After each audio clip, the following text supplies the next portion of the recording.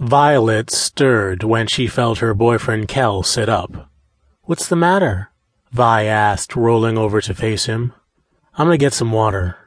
Vi opened her eyes to find his firm, naked ass leave the tent. She loved his ass. It was smooth, muscular, and perfect. Closing her eyes again, she continued to picture Kel's ass until something disturbed her thoughts. "He left the tent naked," she considered. "Why does that seem strange?" she wondered. "Because we're on a camping trip with my family." Vi opened her eyes again and stared through the open door.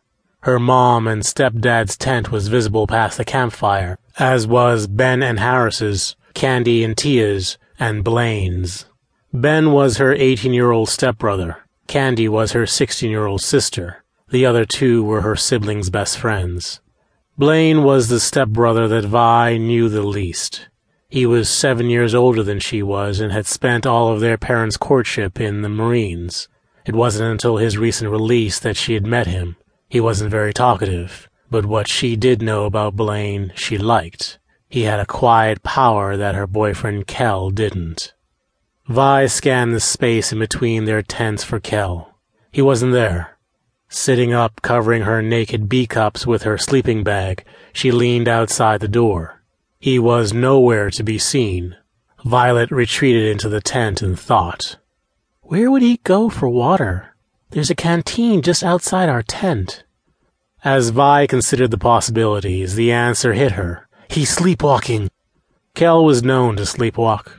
Many times Violet had watched him circle their apartment, putting away laundry and surfing the net while still asleep. Vi actually liked it when he did. During such times, she often found out things about her boyfriend that he wouldn't normally share. It was like having a glimpse into his subconscious that she could ignore if she didn't like.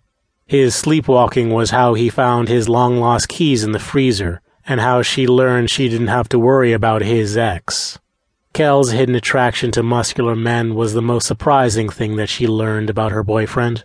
That came when she watched him get out of bed, navigate to a gay website, and shoot a load to an image of Randy Rick, a hunk who loved hunting and camping.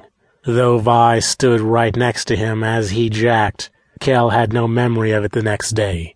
Vi later asked him about his sexual preference, and Kel responded by fucking her with more passion than she could stand. After that, Vi had no doubt about his attraction toward women. She simply accepted that there was more to him than the typical guy. Vi reached for her clothes when she noticed how long Kel was gone. They were at her stepdad's favorite campsite, and other than the pristine lake, there was nothing around for at least a mile. Slipping on her panties, Vi stopped when she heard Kel's bare feet slap the soft ground. Peering through the door, waiting for him to come into sight, her heart beat harder. When they were home, she found his nocturnal adventures exciting. But her parents and sister were also here, so the idea that at any moment they could open their tent door and see Kel's muscular, naked body glistening in the campfire worried her. When Kel walked into view, the first thing she saw was his large, full cock hanging below his balls.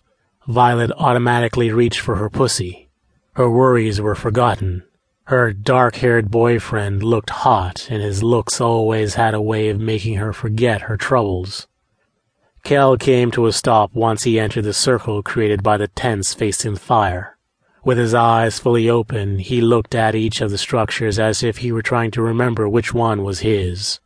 Vi, with her finger pressed on her nub, rubbed as she fantasized about what would happen if he chose the wrong tent.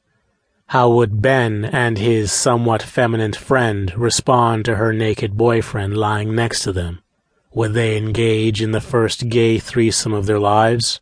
But when he reached for his tool and turned, Vi's heart sank. Her sleepwalking boyfriend wasn't heading toward her or even Ben and Harris. He was moving in the opposite direction. The tent he headed towards was Blaine's. Vi stopped rubbing at the sight.